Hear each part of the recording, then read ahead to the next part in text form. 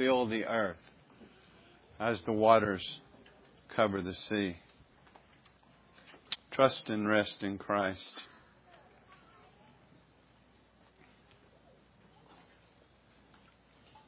Turn to Romans chapter 11.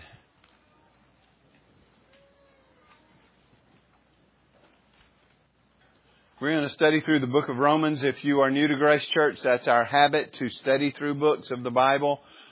We do sometimes interrupt that on special occasions, sometimes around Christmas or Easter or other things. We'll have a short interruption, but normally we are working through books of the Bible, both New Testament and Old. And we have been in the book of Romans since time began. No, we take our time. We study through the Word. Some passages we move faster than others. But we are in chapter 11. I want to read from verses 25 to 32 of chapter 11. Lest you be wise in your own sight, speaking to the Gentiles, non-Jews. Lest you be wise in your own sight, I do not want you to be unaware of this mystery, brothers. A partial hardening has come upon Israel until the fullness of the Gentiles has come in. And in this way, all Israel will be saved. As it is written, the deliverer will come from Zion. He will banish ungodliness from Jacob. And this will be my covenant with them when I take away their sins. As regards the gospel, they are enemies for your sake. But as regards election, they are beloved for the sake of their forefathers. For the gifts and the calling of God are irrevocable. For just as you were at one time disobedient to God, but have now received mercy because of their disobedience, so they too have now been disobedient, in order that by the mercy shown to you, they also may now receive mercy. For God has consigned all to disobedience, that He might have mercy on all. Thus far the reading of God's Word. Let's pray.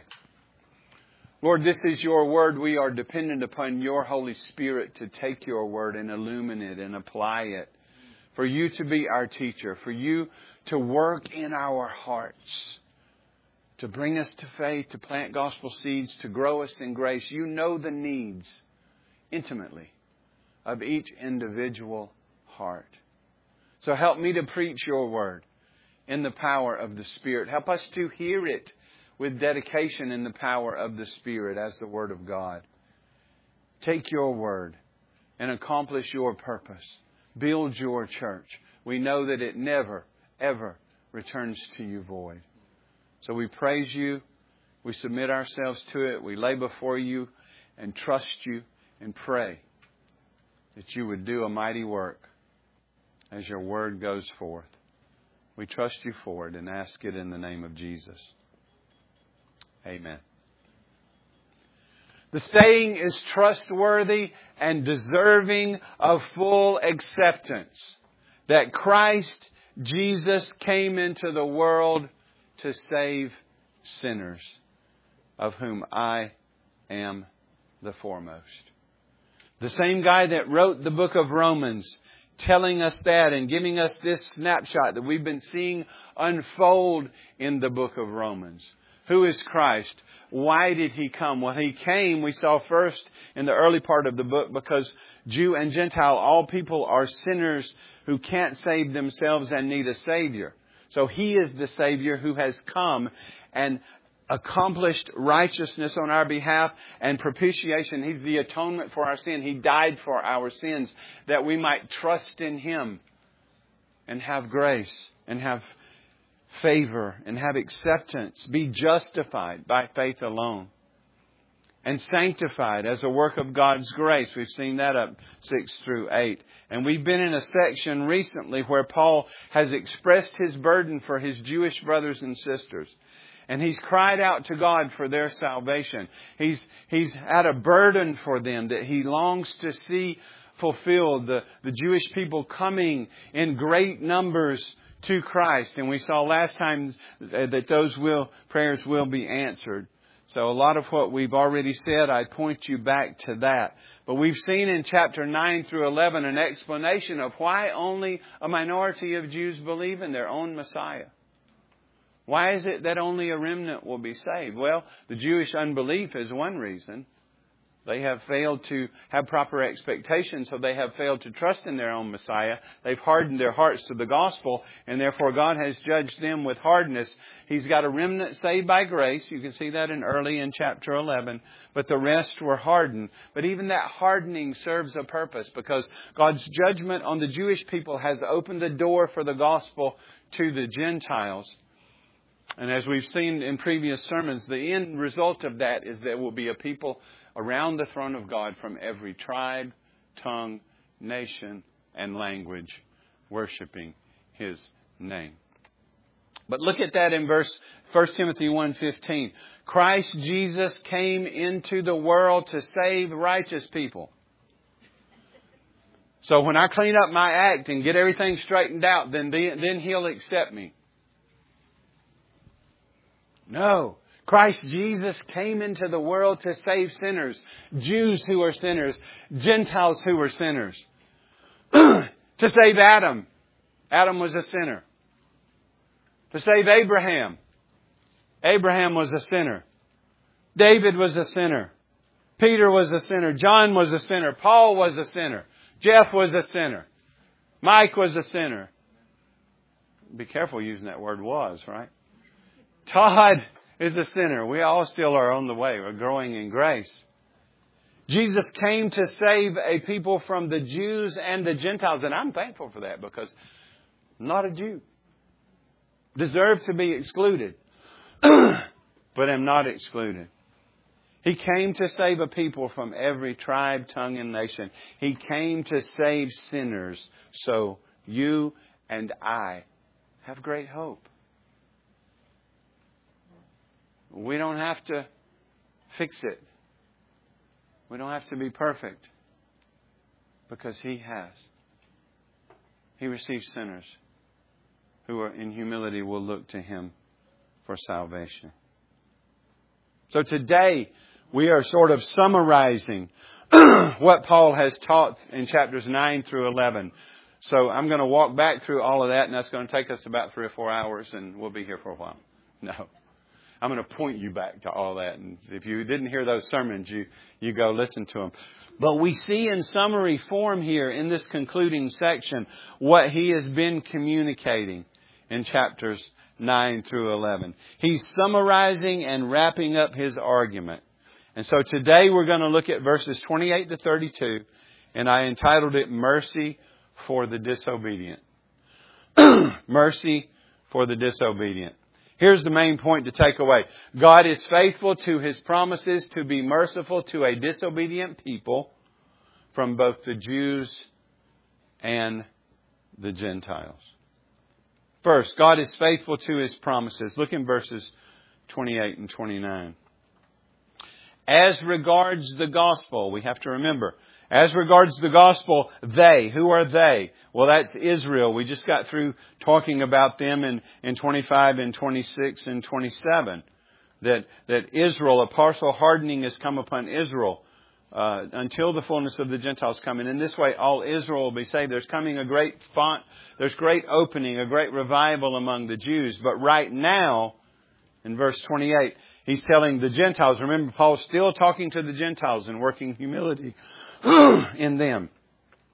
As regards the gospel, they are enemies for your sake. The Jews, for the most part, in the present situation, Paul's day and even down to ours, are enemies of God. They're enemies of the gospel. They have turned their back on their own Messiah.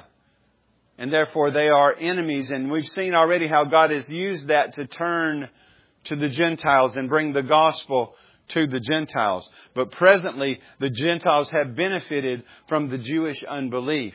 He says they are enemies for your sake. I mean, think about the book of Acts. Over and over and over, Paul would go into a city. He would go first to the synagogue or where the Jews were, and He would proclaim the gospel to them. To the Jew first and then to the Gentile. And as they would reject it, then He would go out to the Gentiles with the gospel. And the Jews would get mad and get stirred up and persecute them and run them out of town. And so they would go to another town and start to preach the gospel and have success. And Jews would even come from those previous towns to those towns to stir up trouble. The Jews were fighting against their own God in whom they claimed to trust. And so Paul is reviewing and reminding that as regards the gospel, the Jews at present state, for the most part, except for that remnant chosen by grace, they are enemies for your sake. They're the reason the God brought the gospel to you. And that was all according to God's plan. The mystery of God's sovereignty and providence. Pointing you back. I was tempted to preach that stuff I've already preached. But this is equivalent to a but God here. You see that in Ephesians 2. And in here, he says, they're enemies for your sake, but, look at this, as regards election, giving us the hint that we've interpreted Israel rightly, the elect among Israel. But as regard election, they are beloved for the sake of their forefathers. Israel, as a people group, are still beloved for the sake of the forefathers. God will keep all the promises He made to the forefathers. They are beloved for the sake of their forefathers. And it refers to the electing work of God. This is a corporate election I'm speaking of now, where He chose Israel to be His people. Doesn't mean He saved every single individual, but as a people, they were His chosen people. God chose their forefathers and their seed to be His people. He made promises to them that He is working out or fulfilling. I mean, if you remember, we studied through the olive tree. The Gentiles are grafted into that Jewish salvation. It's not something new. God will keep His promises to the forefathers. He will keep His promises to Abraham, Isaac, Jacob, Israel. And we'll see that. I mean, Genesis 12, 2-3, just a couple of examples. But, you know, when God called Abraham out, he was Abram at that point, before his name was changed. And when he was called out, God says this in Genesis chapter 12. I will make of you a great nation, and I will bless you and make your name great, so that you will be a blessing. I will bless those who bless you, and him who dishonors you I will curse. And look at this, even Paul brings this out in Galatians. In you, only the Jews will be blessed. In you, all the families of the earth shall be blessed. So even way back then, you can see that somehow in God's providence, the Gentiles were going to be included in these promises. Isaiah 41, 8-10. But you, Israel, my servant, Jacob, whom I have chosen, the offspring of Abraham, my friend, you whom I took from the ends of the earth and called from its farthest corners, saying to you, you are my servant. I have chosen you and not cast you off.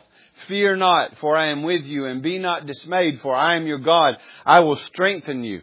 I will help you. I will uphold you with my righteous right hand. All the promises God made to the forefathers, He will keep and He will bring to pass. But just like in our own lives, we hardly ever can imagine how that exactly is going to be worked out. God doesn't give us a crystal ball for a reason. It would scare us to death if He did.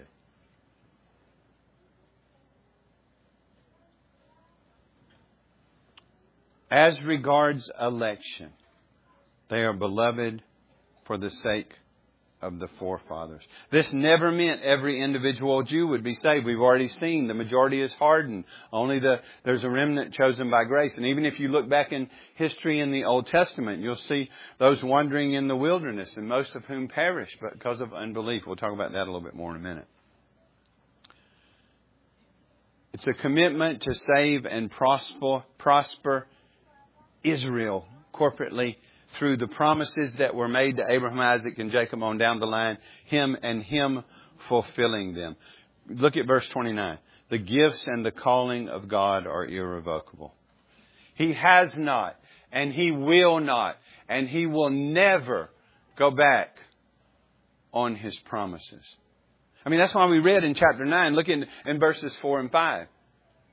They are the Israelites, and to them belong the adoption as a people, the glory, and the covenants, the giving of the law, the worship, and the promises. To them belong the patriarchs, and from their race, according to the flesh, is the Christ, who is God over all, blessed forever. Amen. Notice it does not say to them used to belong or belonged. It says to them belong. God has not gone back on His promises and His intention to call and build and bless Israel all the way into the new heavens and the new earth. The Messiah and His salvation were promised to Israel and come from Israel. It's a gracious salvation in which God is fulfilling all of His promises to Abraham, Isaac, and Jacob, to Abraham and his seed. If you go read Galatians, you'll see that seed was Christ and all in Him. So Paul is saying again, he's just continuing to hit the Gentiles with, don't you be conceited. It's not because you're good or not because you're better than the Jews. This is God working out His grace to take His salvation to the ends of the earth and save a people from every tribe, tongue, and nation who by His grace will trust in His Son. They are beloved because of their forefathers. And God's gifts and callings, He's not going to go back on His promises. We really need to know that every day of our lives, that God is faithful to His promises. He keeps them. So God is a faithful God. He's faithful to His promises. Well, in application of those promises, we see that God, number 2, is merciful to the disobedient. Verses 30 to 32 summarize His argument in the olive tree. From verses 11 to 29, so I'll point you back to the sermons on that. But look at verse 30.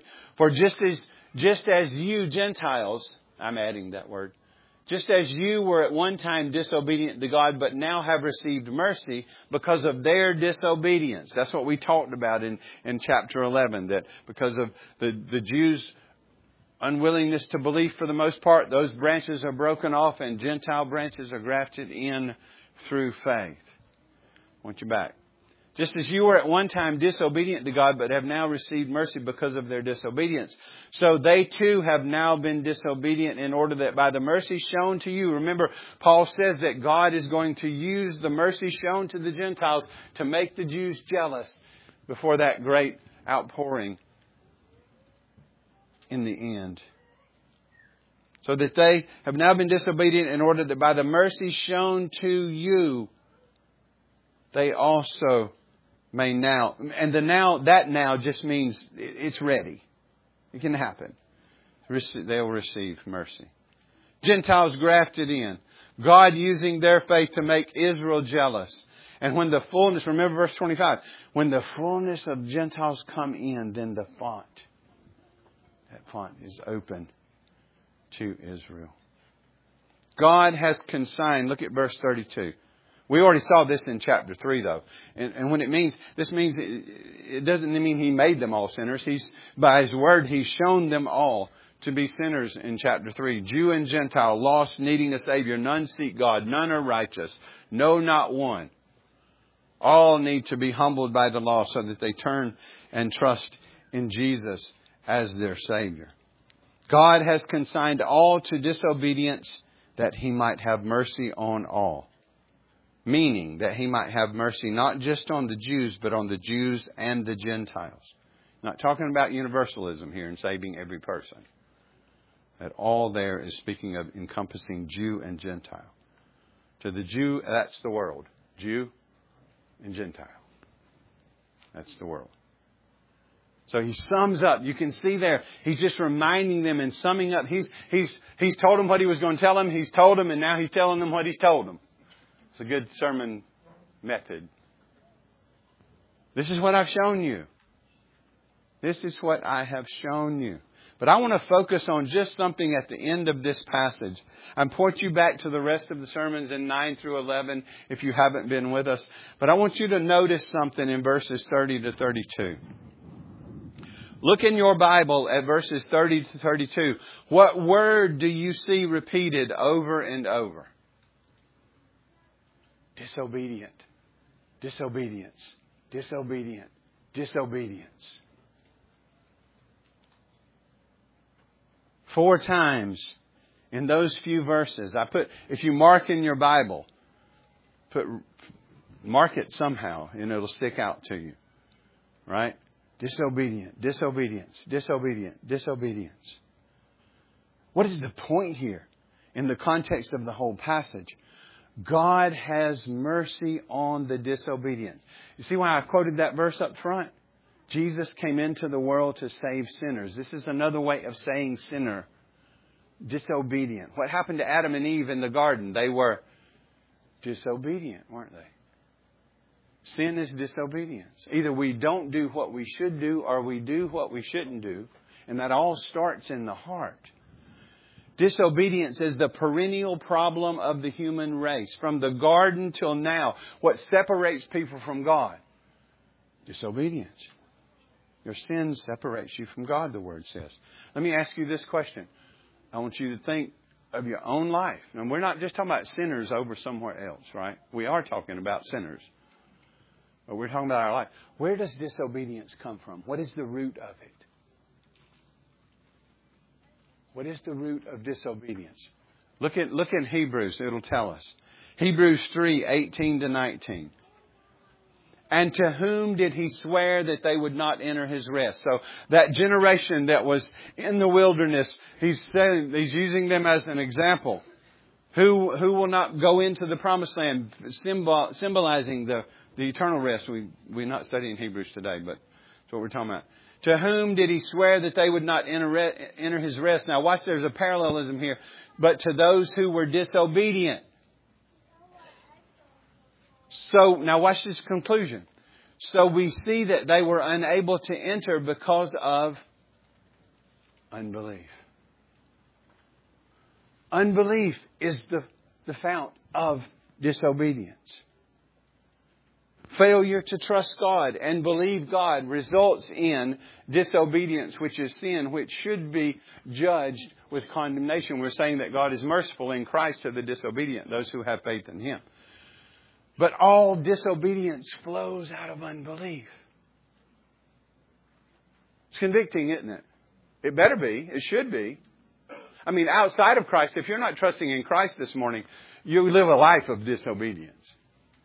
Self-centered, disobedient to God and His commandments. We all have broken His commandments in thought, word, and deed. But it's flowing out of unbelief. Unbelief is manifest in disobedience. Disobedience to His law and disobedience to His gospel. We are born disobeying God. Following our father Adam. We are born not trusting God, not loving God, therefore not obeying God.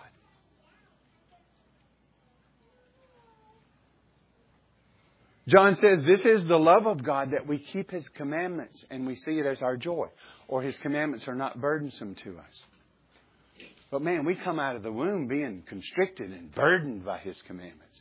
Seeing them as a killjoy. A buzz killer. However you want to say that. I know I'm dating myself. But is there an answer for this? Of course there's an answer. Praise God, He's merciful to the disobedient. Those who haven't come to faith, who come to faith. He's merciful, yes, in our coming to faith. But He's merciful to us who know Him as we grow in grace. Sanctification is a growth in grace. And therefore a growth in joyful obedience. This situation of disobedience, there's only one thing that can address it. And it's not you cleaning up your act. You can't. You just have to admit that. Be humble enough to say, I can't fix this. Have mercy on me, a sinner. See, the gospel is the answer to unbelief, be it in the unbeliever or the believer. We never graduate beyond the gospel. What is the gospel? Be good, do good, let your good works outweigh your bad works, and you'll be okay. Is that the gospel? How about love? All we need is love, John Lennon. So just love everybody, and you'll be all right. No, because love is what? Joyful obedience to His commandments. So we have to know the law. We have to see that we've fallen short of His glory. We've not kept Him as our only God. We have used His name in vain. We have lied and cheated and stolen and looked on another person with lust. We've broken His law. We deserve condemnation. That's why Jesus came. If we could save ourselves, He could have stayed in heaven. The Son of God wouldn't have to come to save us. But Christ came. That's what Paul said in the first chapter of Romans, that it's the gospel that's the power of God for salvation. Christ, what is the gospel? Christ lived for us. He fulfilled all righteousness. He perfectly kept the law of God. And then He died to take the guilt and penalty of His people's sins. When He was on that cross dying, the God-man was on the cross, drinking dry that cup of wrath due His people, so that they could be forgiven and accounted righteous and reconciled to God. Christ died. That's what it means when it says, Christ died for our sins according to the Scriptures, all predicted in the Old Testament. He was buried and He was raised the third day according to the Scriptures. And He appeared to the apostles and to over 500 people at once, showing Himself to be alive. He was raised for our justification. He's ascended, He's reigning, and He's coming again someday. God loved the world in this way, that He gave His only begotten Son, that whosoever believes in Him, trusts in Him, looks to Him for salvation, shall not perish, but have everlasting life. See, that's the gospel. The gospel is Christ, and it's what He has done for us. And then the called for response. Since Christ has lived for me and died for me, since He has paid the penalty for my sins and sacrificed Himself for me, what is my response to be? That's what we call conversion. Conversion is faith and repentance. And I ordered it that way because even our repentance is a fruit of faith. Conversion is faith and repentance. Conversion, God calls on us because He sacrificed His Son for us, calls on us to turn from unbelief and to trust in Christ and grow in joyful obedience to God, therefore. Justification, we're forgiven for all of our sins and accounted as righteous for the righteousness of Christ that's credited to us. And God also at that point begins to sanctify us, which is His work of grace, where He has renewed us and enabled us to say more and more, to say no to sin and yes to righteousness. In other words, as we come to faith in Jesus, we're repenting of our unbelief and disobedience. We're grieved over that so that we turn and trust in Him for salvation. And when that happens, we get a new heart that now loves Him and loves His Word and wants to live for Him and grieves over sin and wants to be free from it. So we grow in joyful obedience to God. And when we're glorified, the work will be finished. We'll always obey Him out of love for Him in thought, word, and deed. We're not there yet. So God is merciful to the disobedient that come to faith and the ones that are growing in grace. Faith grafts us into the olive tree. And being grafted into the olive tree of God's grace, we begin to bear His fruit. I am the vine, you are the branches. Abide in me, and you will bear much fruit. What good is a grapevine that doesn't bear grapes? But when it's healthily connected to the vine, what happens? It bears fruit. And the fruit is joyful obedience to God out of love for Him. And see, Paul is setting the stage even now to applying the gospel. When we get over to chapter 12, he's going to begin to apply the gospel and show us the difference it should make in our lives. And he's showing us, he's giving us that hint that there's mercy for the disobedience, that we have been consigned, that He might have mercy. And yes, He receives us as we are when we come to faith in Christ, but He doesn't leave us there. He begins at that point, conforming us into the image of His Son. We began talking about this in Romans chapter 1 verse 5, where He's introducing the gospel that He preaches. He says in verse 5, through whom, that's Jesus.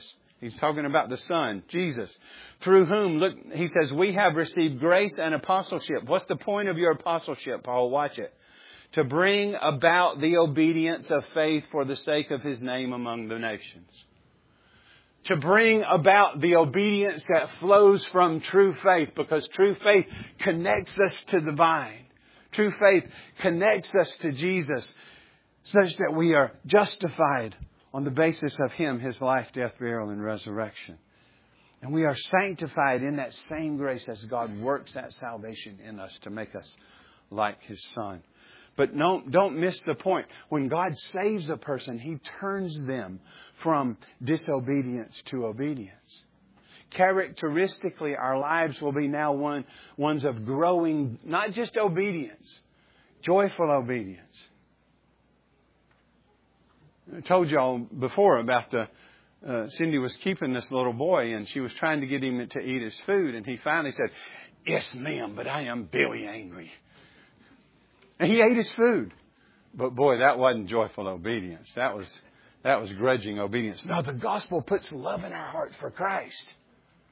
It gives us new hearts that love Him. That's why He said, if you love me, you'll always seek your own way. He said, if you love me, you'll follow your heart. He said, if you love me, you'll keep my commandments.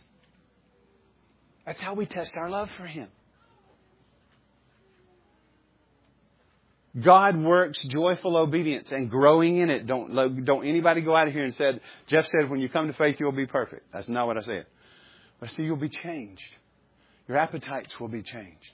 Your desires will be changed. You will now grieve over sin and love righteousness and seek to walk in that if you've been truly, truly converted.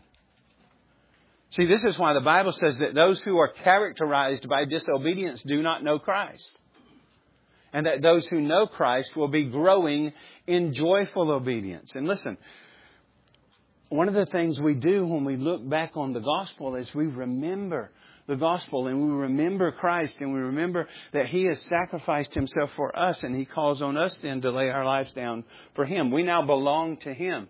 And we remember that He promises to give those He saves a new heart that now loves His Word, loves His commandments, and loves Him and grieves over sin. I'm just simply asking you, do you have that heart? Do you grieve over your sin? Do you love His Word and His ways, His commandments? Do you wish you were more like them? Now, David, go read Psalm 119. That's the heart we should have. Oh, how I love your commandments. They're my meditation all the day. We don't keep His commandments to be saved. We keep them out of love and gratitude because we are. But so many people fill out so many church roles that have never been changed. They've made a profession of faith. They've shaken the preacher's hand. They might have been dipped in water, but their lives never changed. Their hearts are still after the world and after the flesh.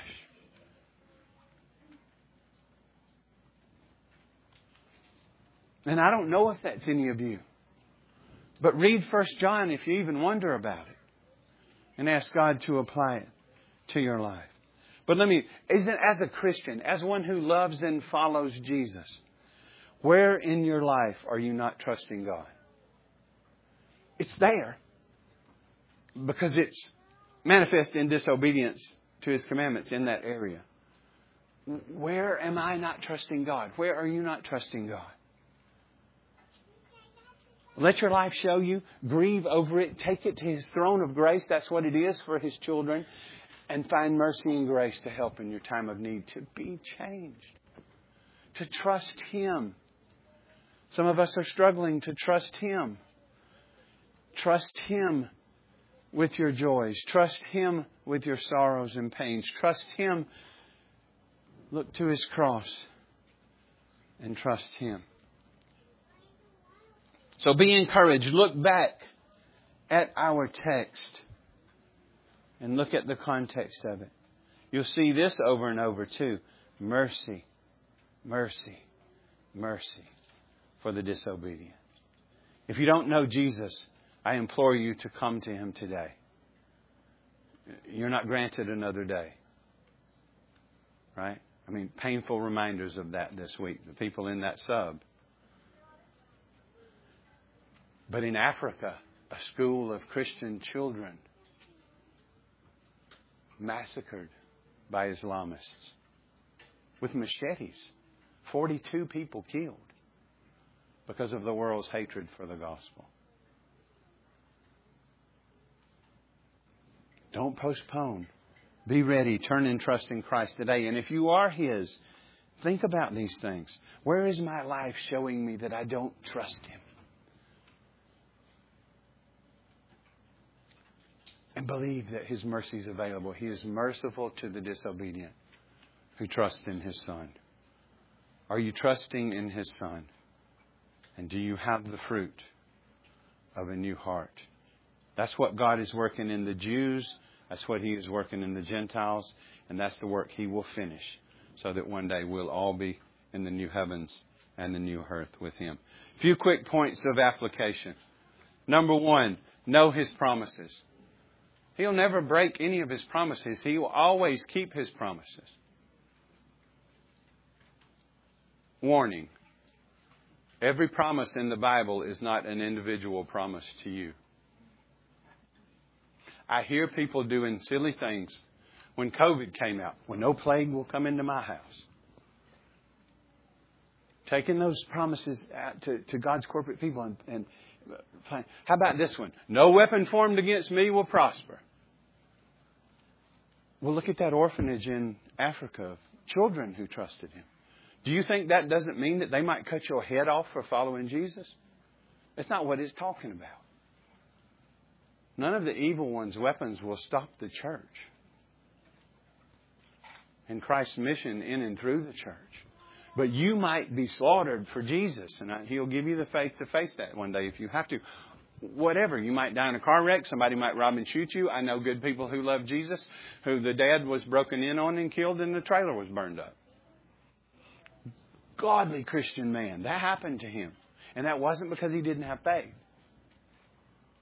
In this world, you will have trouble. So when you're interpreting His promises, be sure you're interpreting them in context and in the larger context of Scripture, that you're sure that this is a promise to not just to the church, but you as an individual. That you're not just blabbing and grabbing. Naming and claiming. It's blabbing and grabbing. You understand. You can pull stuff out of context and make the Bible say anything you want it to. But He keeps every single one of His promises. Rest in His promises. He will finish the good work in you that He has begun. He will save you if you trust in Jesus. He will take you all the way home. So number two, rest fully in His grace. He came to save sinners, the disobedient. He forgives sinners. The sinful tax collector who didn't do anything to fix anything. He simply bowed his head and said, God, have mercy on me, a sinner. He saw his sin in the light of God's law and cried out for mercy. If you're not trusting in Jesus, cry out for mercy today. If you are trusting in Jesus, you still have to rest in His grace every day. Because you're going to get up, default into legalism, and you're going to feel good on your good days and bad on your bad days. Rest in His grace. Set your hope fully in the grace to be brought to you in Christ Jesus, Peter said. He came to save sinners. And then from that standing, number three, live growingly for His glory. If you are trusting in Christ, you have been renewed by His grace and enabled to more and more die unto sin and live unto righteousness. To more and more die to disobedience and live to obedience. That's what repentance is. It's a turning from and a turning to. Right? And my last point of application is rejoice in His mercy. Worship Him. He has mercy on sinners. He has forgiven you and know you don't deserve it. Jesus came to save sinners, and you are a sinner who has received mercy and been made a child of God. And He will finish that work in you. Rejoice in His mercy. So trust in Christ. Come to Christ and trust in Him and receive this mercy. Christian, live in the waters of mercy. In His grace. Run to His throne of grace. He's not surprised that you sin, but He does want to set you free from it. And if you know Him, you'll have a heart that wants to be set free from it. So know His promises and rest in His grace and live for His glory and all the while rejoice in His mercy. Here's another verse that you know. We know John 3:16. How many know John 3:17? For this is it. For God did not send His Son into the world to condemn the world, but in order that the world, there's our word, Jew and Gentile. Think that when you see that there. But that in order that the world might be saved through Him. So look to Him in faith and be saved. To live is Christ. Let's pray.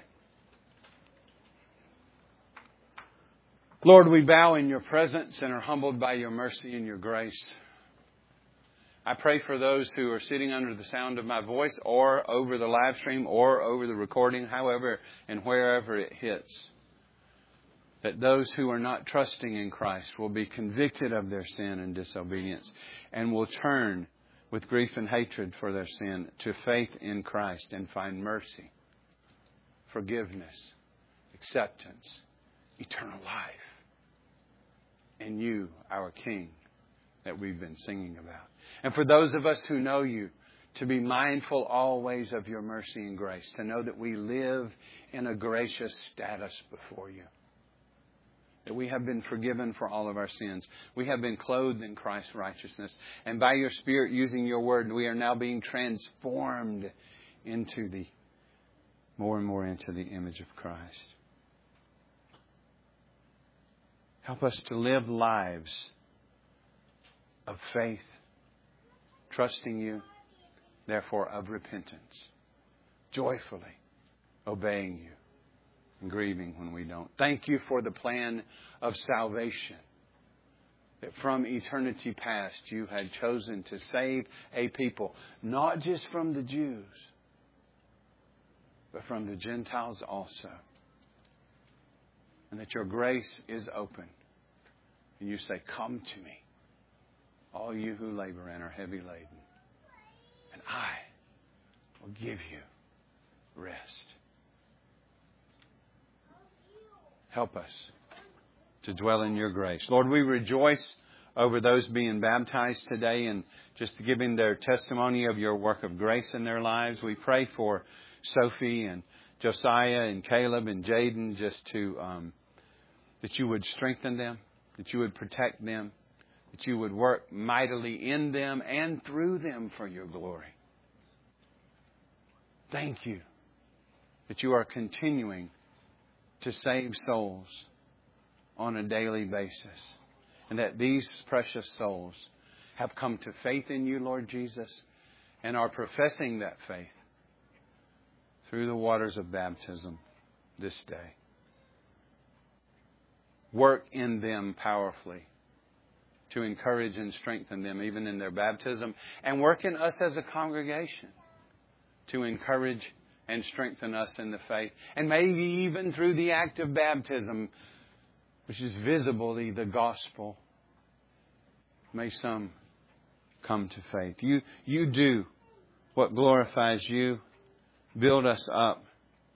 Help us to honor and love and glorify You.